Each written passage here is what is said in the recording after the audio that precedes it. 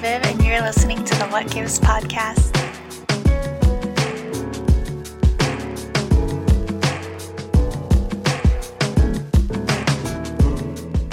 Welcome back to another episode of What Gives. I'm really excited to bring you this episode with grant makers for girls of color. And while we've discussed a ton of topics on women and girls, from female social entrepreneurship to period poverty to young girls and sex trafficking, I'm especially excited to dive into the intersection of racial and gender justice today. And joining me is Maheen Kaleem, Vice President of Operations and Programs at Grant Makers for Girls of Color. And I actually met her in April at a retreat for donors of color. And I'm just really excited to have this opportunity for us to talk again. So let's start off with you giving us a overview of G4GC's mission and really how you got involved and what really drew you to the mission. Yeah, thank you so much. Well, I'll start by saying that Grant Makers for Girls of Color and my role here is truly the most rewarding and amazing thing I've been able to do in my professional and personal life, to be honest, to date. So I feel like it brings so many of those things together. But broadly, our mission is to mobilize and amplify resources for movements and organizations that center and are led by girls, femmes, and gender expansive youth of color.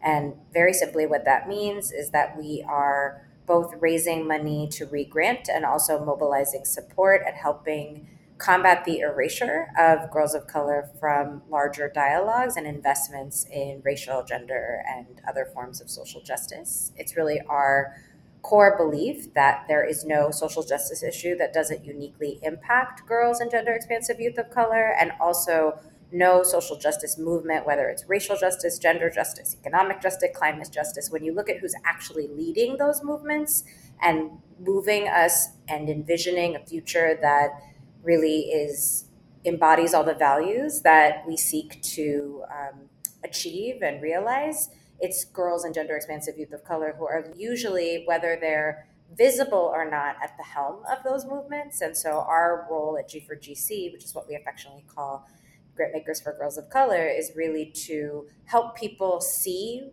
what the role of girls of color is in our communities and in our work to advance equity and justice, and help mobilize support for that work.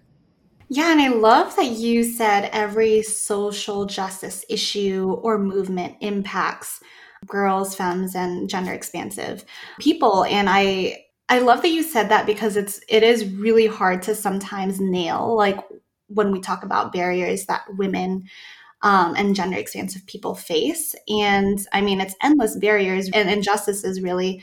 But how would you characterize the main barriers today, and how do we begin to combat that? Like, how do you, I guess, talk generally about those barriers? Yeah, well, so I guess, and I didn't answer the second part of your first question, which was what drew me to G4GC and what drew me to this work. And I would say that, and I'll get to the barriers, but part of what I like to start with is actually not the barriers. It's actually the role and the power and the joy that girls of color in particular bring to our communities and our culture. When we look at the role of young people in the home, and when we look at who's creating the most joyful art and cultural content production, who's running TikTok and was creating all those dances that gave people a way to access joy during the pandemic, that was girls and genders. It was Black and other girls of color that were doing that, and leading that work. And so for us, it is about centering that before we look at what they're up against, because we know they're up against a lot of stuff. And so I say that because when we think about girls and gender expansive youth of color, it's easy to go to the barriers first, but I think the more beautiful entry point is, how do they operate on a day-to-day basis? And then we can think about what they're up against. And, we resourced, when we launched in 2020 as a funder intermediary, so we're only 3 years old, but we immediately started resourcing, we started a COVID-19 response fund for girls and gender expansive youth of color. And we were responding to a lot of different things, whether it was health, access to PPE, access to, laptops and other forms of equipment so that organizations could make sure that they could continue virtual programming, paid stipends for young people who had lost their jobs, but organizations were picking up that slack by hiring them as interns or providing cash assistance to families. But one of the other things we resourced was participatory action research by girls of color about how the pandemic was impacting them in their communities. And I think that research really led us to help understand, like, what are all the structural conditions that this pandemic exacerbated, or the multiple intersecting pandemics that they were up against. One of them being, of course and always, trauma and what it means to be living in an intersectional body and having constant kind of reaffirmations of the ways that the world doesn't value you, doesn't protect you, and actively creates kind of structural conditions that prevent you from being able to realize what we call a just and liberated future. We saw girls of color having to drop out of school in order to take on more caregiving responsibilities. We saw girls of color, particularly between the ages of 16 and 24, making up a big percentage of the essential workforce, but not always being the base that you think about when you thought about essential workers. You weren't necessarily thinking about a 16-year-old Latina who is living in a household where she's the only person with documentation and therefore the only person that could access work in a really precarious economic moment. So we see all these conditions that are at the intersection of economic injustice, racial injustice. We see over-criminalization of Black and Latina girls. There's a really interesting study that demonstrates by Girls Leadership that says that Black and Latina girls are more likely to self-identify as leaders and also more likely to be punished for exhibiting leadership qualities and tendencies. And so I think we're looking at, and then we look at, who's overrepresented when it comes to gender-based violence. We're talking about Native girls, Indigenous girls who are overrepresented not only in experiencing gender-based violence. That is true across the board of girls of color, API girls, Black girls, like all of these communities of color are not only impacted disproportionately by different forms of violence, both interpersonal and also state violence. They are being targeted by law enforcement, by immigration, and we see that they are also experiencing forms of gender-based violence within the home. So we see all of those intersecting conditions of injustice impacting girls of color. And what's worse is there is a lack of visibility or an active effort to erase what is happening to them from our public dialogue. So, when we talk about initiatives to advance racial equity, when we talk about the murder of George Floyd, it was a 17-year-old Black girl who caught that on film. She is the reason that we were able to mobilize, that Black folks and other folks behind them were able to mobilize to advance racial justice in that horrific moment. It is because of her courage in that moment. And yet, Black girls continue to be erased when we talk about who is actually leading racial and social justice. I say that the barriers are the barriers that exist for anyone that is living at the intersections of race, gender, economic injustice, and living in communities that are disproportionately impacted by climate injustice and other forms of inequity. And there is a lack of visibility that is kind of coupled with that. And then the last thing I'll layer on is age, right? The racialized and notions about how girls of color are supposed to act, are supposed to behave, means not only do we not listen to them sometimes, but we actively go out of our way to silence them and push them out of schools and push them into situations where we don't believe them when they tell us that they're being harmed. And so I say all that to say that that's the condition and the context in which they're operating. And then I'm really excited to talk about all of the ways that, in spite of all that, they are able to lead with power and optimism and joy and vulnerability that really sets a model for the rest of us. As you were saying all of it, it just felt like, it's so heavy and there's like so many compounding conditions that a single young girl can face. And it's very hard to imagine, like, how are we going to face those barriers? So I know y'all, G4GC lives in the philanthropy world and does a lot of the work and visibility work there, but I would love if you could take it down to the micro level and maybe talk about how the listeners can shift their way of thinking around girls of color and how they can maybe feel empowered to help or the things that they can do in their everyday. Yeah, I mean, one of the things that we say at G4GC, we are really proud of the fact that in less than 3 years, we have raised and regranted about $25 million to over 370 organizations in all 50 states, Guam, and Puerto Rico. And the all 50 states and the surrounding territories was very important to us because we wanted people to understand that in your community, in your state, in your city, in your county, in rural areas, there is an organization that is led by women and femmes and girls of color that is doing this work. It might not look the same. It absolutely does not look the same everywhere because local conditions matter a lot. But one of the main things that I encourage folks to do is find out who is holding space, who is creating, where are the space? Like, just start with this question. Like, where are the spaces where Black, Native, and other girls of color exist in proximity to me, in physical proximity to me? Where are they?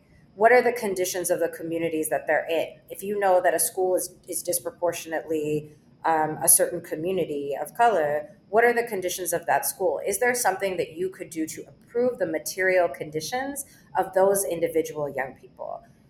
What we always say is, if you don't know who those organizations are, contact G4GC. We will tell you. And if we don't know, we will tell you who you can ask to find them. Because for us, I think that's the initial thing. We really believe in people being personally connected and mobilized.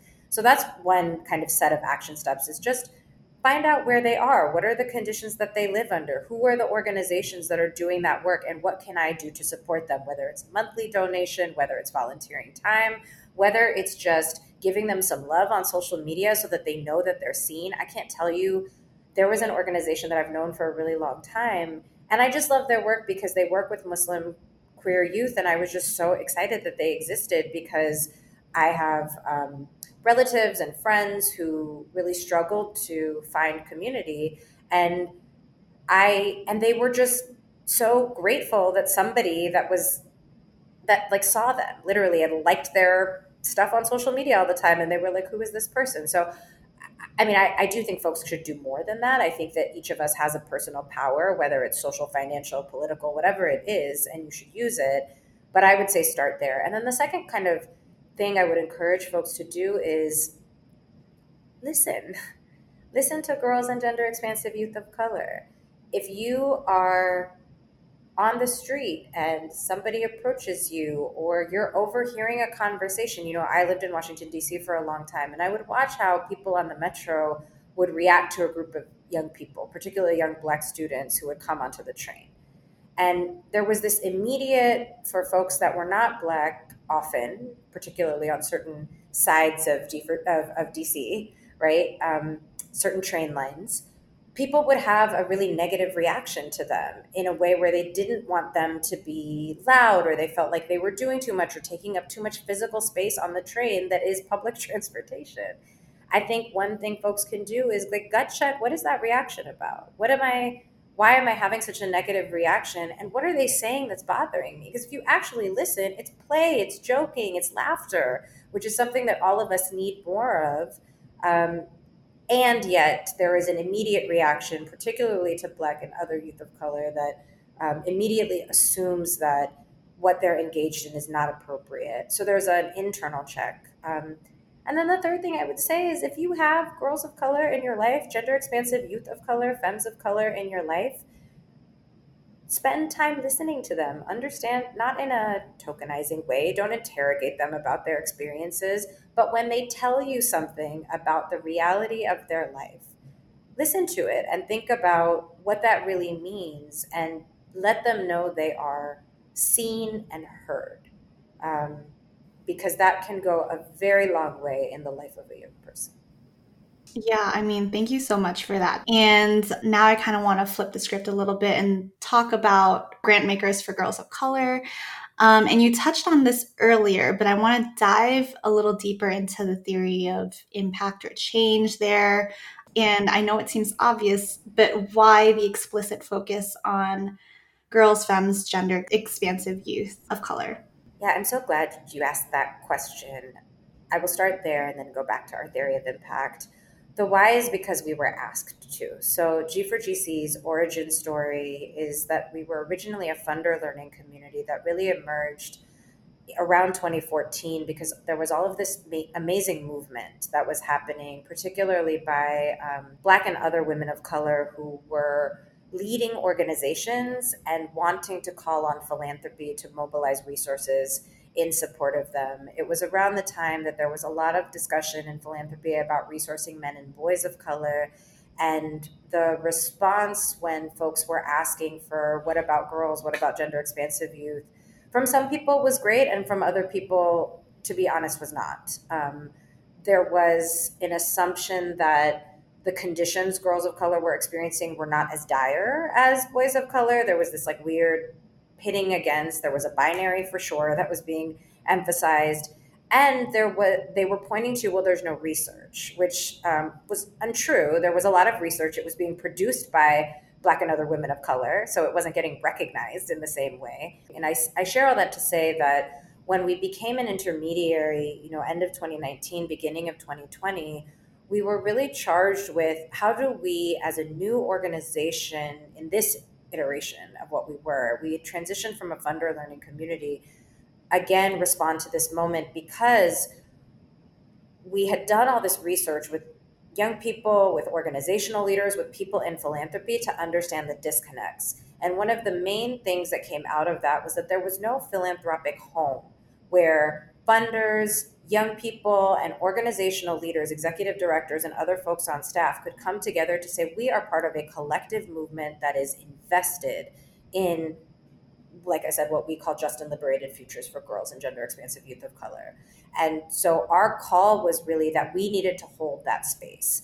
It allowed for us to hold that space and be really explicit so that we could be in community with other people who have an intersectional framework, but also many other areas of focus, and be a place where people could come and young people could see themselves in our work. That was something that was really important to us from the beginning. Was we want girls and gender expansive youth of color to come to our website, to come to our office, to look at what we're doing, to look at our social media and see themselves in it and know that this is a space where they are not only seen, but they are also valued so much that we're trying to get other people to invest in them. Like that's how much we see your value in the world, and we will advocate for it. So when we were developing our theory of impact, it was co-created with young people. So we actually started with a youth advisory council and design team that spent the first year and a half of our existence in this form with us, really telling us this is where young people should have power. This is where you as adults should just do your job and let us have fun. This is where we want to have advisory capacity. This is how you reach me and my peers. This is the language you should use. And one of the things that they talk to us about, and this very much informs our theory of impact, is our work is to build a tree of support for them, to plant very strong roots that live for generations to come, that have many different branches and can bear many different leaves or fruits or whatever is coming out of those. So you'll see that image of a tree reflected a lot in our imagery. It's all over our office. It is because we are really rooted in building this tree of support for them. The other piece of our theory of impact that feels important to share is that we like to practice what Monique, our president, often calls not your granddaddy's philanthropy, but your grandmother's philanthropy. That we really root our practices in what we call reciprocity as praxis, which is the idea that we know, like I was sharing my own origin story with G4GC, that we have always got us, that we always take care of each other. I came to G4GC at a particularly vulnerable moment in my professional life, and I was held by mentors of mine who knew that I would hold young people. And so for us, so much of our theory of impact is about embodying this reciprocity and operationalizing it. So what we pour into our grantees, they pour into us. What we pour into our co-investors or funders, they absolutely pour into us. And the idea that the ways that we move in our philanthropic practice are actually rooted in the ways our communities have always taken care of each other, that they are rooted in relationship, that they're rooted in cultural practice, that they're rooted in the evidence is that our communities have survived, and that's all the evidence we need, that they are not transactional in nature, and that they are rooted in a collective, that so much of what we do is participatory and collective and communal, because we know as women and femmes and gender expansive people of color that that is the only way our communities survive, and that's just a natural way that we tend to operate. We care for each other, and that's how we like to show up with anybody that we kind of touch and engage with is um, we are welcoming you into our home. We believe in food. We believe in music and culture and art and spirituality and all of these things that we know have sustained our ancestors and will continue to sustain our young people and their ancestors. There's like a million things I want to dive into while you're speaking, like ancestral knowledge and reciprocity, operationalizing that. That's a whole other episode. But something that really stood out to me while you were speaking was co-designing with the youth. So I would love if you can go a little bit into that and how you meet and work with the community of youth that you do work with. Yeah, I love talking about our youth engagement work. Our staff, particularly Kindle Shibadu and Citra Sebastian and Rana Lapine and Nar Suha, have really been at the helm of operationalizing that. So I want to name them and their brilliance in this conversation. I think the things I would say is that we always start with who is the community that this young person is surrounded by, right? So we don't do anything without partnership with our grantee partners. When we refer to the young people that are engaged in the programming that G4GC offers for young people, there are young people who come from our grantee community. And part of that is because we are hoping that our grantee partners trust us to be an extension of the village they're already creating. And that this is just another opportunity that their amazing organizations are able to offer to young people. So that is also important because it also allows for our grantees to kind of engage their young people as ambassadors and stewards for the organizations. And these young people come in and they're so devoted to the organizations that they come from because those organizations have held space for them. And because of that, they're really excited to think about what is it that this philanthropy thing is. So what that has actually looked like is with our Youth Advisory Design Council, we literally just convene them on a monthly basis, sometimes more than once a month.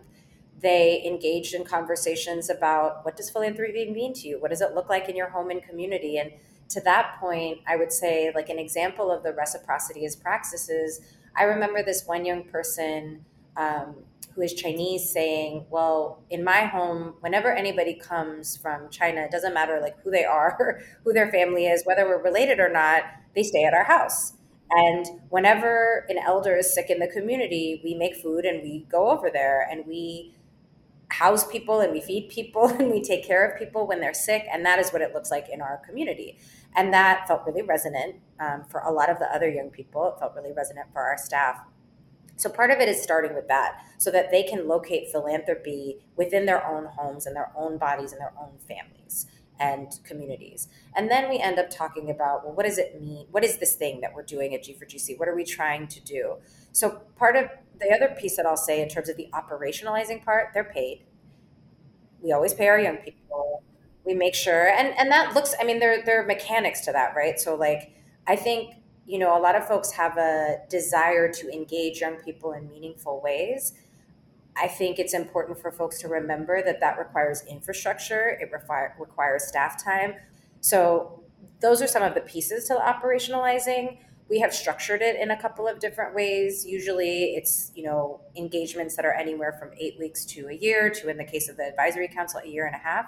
And then they split into committees. The advisory council, some people really wanted to focus on our communications and our branding. And we had a group of young people that were really interested in grant making, and they ended up being the core of our first participatory round of grant making through the Black Girl Freedom Fund. We had young people who were really interested in policy and infrastructure for an organization. So they were able to kind of play to their strengths, learn about what they wanted, cross-pollinate their learnings with each other, and also, most importantly, bring this information back to their organization. So part of it is about engaging them as stewards who will take this information back to their communities and share it with their communities. And I think for me, the biggest moment of success around that was, I remember walking into a room a year after we had launched this youth advisory committee and design team. We'd brought them together with some young people who were engaged in our Black Girl Freedom Fund Youth Grant Making Council and a few other young people that had touched different parts of our work. And they were in a kind of 4-day retreat. And I walked into the room and with Monique, our CEO, and there were just pages and pages of flip charts all over the room, like old school organizing flip charts. And they had all of these visions of what G4GC should become. And they didn't know who Monique and I were. And for me, that was the greatest indicator of success, because they felt so much ownership over this organization and this entity and this philanthropic home. And the last thing I'll say is, in every opportunity where we engage young people, we have a healing practitioner who is attached to that work, who is outside of our staff, who is a consultant, who is trained in kind of culturally specific, depending on which community it is that we're engaging, ways of healing. Because we know that the work to steward resources is not easy. Movement work is not easy. And many of these young people come from that work and are in it and are living it each day. And so it felt really important to ensure that we had that support for their well-being that lived outside of anything that we were extracting from. We didn't want it to be an extractive process. We wanted it to be a process where at the end of it, they felt whole and they felt proud and they felt excited to take whatever information they were learning and share it back, so that it wasn't a one-way exchange. That's incredible. And I absolutely admire the way the organization just centers and empowers young people. And I think when you're describing just how you put together this process, it's so mindful. In a lot of organizations, it's easy when, especially if you're a nonprofit and you're not as resourced as you feel that you should be, it's hard to take on that mindfulness of the cultures of the people that you're working with and all the conditions that they're living in. But when I was going through your website, I just saw the word abundant everywhere. And I think that abundant mindset, that I can really see it in the way you're describing how you operationalize this whole thing. But I did want to just take a moment before we continue to plug where people can find grant makers for girls of color, and to reiterate any call to actions, just for us to, be grounded in those. Yeah, thank you so much. So you can find us at www.grantmakersforgirlsofcolor.org. You can also find us on all the socials at G4GC _org is where we're at on Twitter and social media. Twitter and Instagram. And the calls to action would be, one is fund organizations that resource and center girls and gender expansive youth of color. You can fund them by funding us, because we get the money back out to them, or you can find out who those organizations are and directly fund them.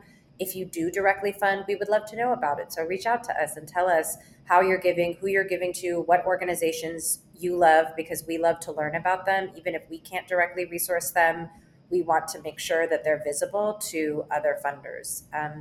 So that's one call to action. The second call to action is more specific. We launched a campaign in 2020 called the 1 Billion for Black Girls campaign. It is a campaign to mobilize $1 billion investment in Black girls and gender expansive youth by the year 2030. So what we mean by mobilize is not that we will raise that entire $1 billion by ourselves, but instead that we will inspire that kind of investment. So if you have interest or capacity, you can visit 1billionforblackgirls.org. You can reach out to us more directly through either of those websites or on social media. And again, if you are giving to organizations that center and are led by Black girls, please reach out to us. We would love to know. We're trying to collect data on what funding currently exists. And please stay tuned and follow us, because we'll be launching some broader efforts to really learn about where those investments are going and how they can be going. But, and then the final call to action is always an invitation to think about the girls of color in your communities, regardless of who they are, whatever that. And when we say girls and gender expansive youth of color, we invite people to be really specific about what communities we're talking about in that context. But think about the people in your own life, and think about if there are ways that you can make some immediate impact on young people's lives in your own communities. Awesome. And Maheen, I had the wonderful chance to hear you speak in April and more on this episode. And I already know you have so much wisdom to share, and you've shared so much already, but I would love if you could share something for the listeners to take with them as we reflect on this work and this conversation. I think I'm in this moment. So I recently had the opportunity to speak at my high school's commencement. And one of the things that I loved was that the class described themselves as silly. And so I've really been sitting with this idea of silliness and playfulness and joy. And I guess my tidbit of wisdom that I learned from the young people in my own life and in our work is that silliness and joy is extremely precious. And I would really encourage folks to figure out ways to protect your joy, protect your peace. And it might take a little work, but do what you can to access silliness on a regular basis. It's so important in this very intense time that we live in, that can feel so inundated and heavy. And I really think that joy and silliness is like the great protective factor against all of that. Yeah, I love that. So Maheen, thank you so much for sharing with us today. I'm really grateful you're in my network and that we can call on each other as we do racial justice work, because that's the space that we share, but also for sharing your knowledge today. I'm just incredibly grateful to know you, and really, really grateful for this conversation. Likewise, thank you so much, and for holding this space. It's such a cool, authentic, generous way to mobilize and move people, and I'm just really grateful to be in the What Gives community. If you enjoyed this episode, please rate, review, subscribe, and share with your community. For more information, head over to our website at thewhatgivesproject.org. Thanks for tuning in, and we'll see you on the next episode.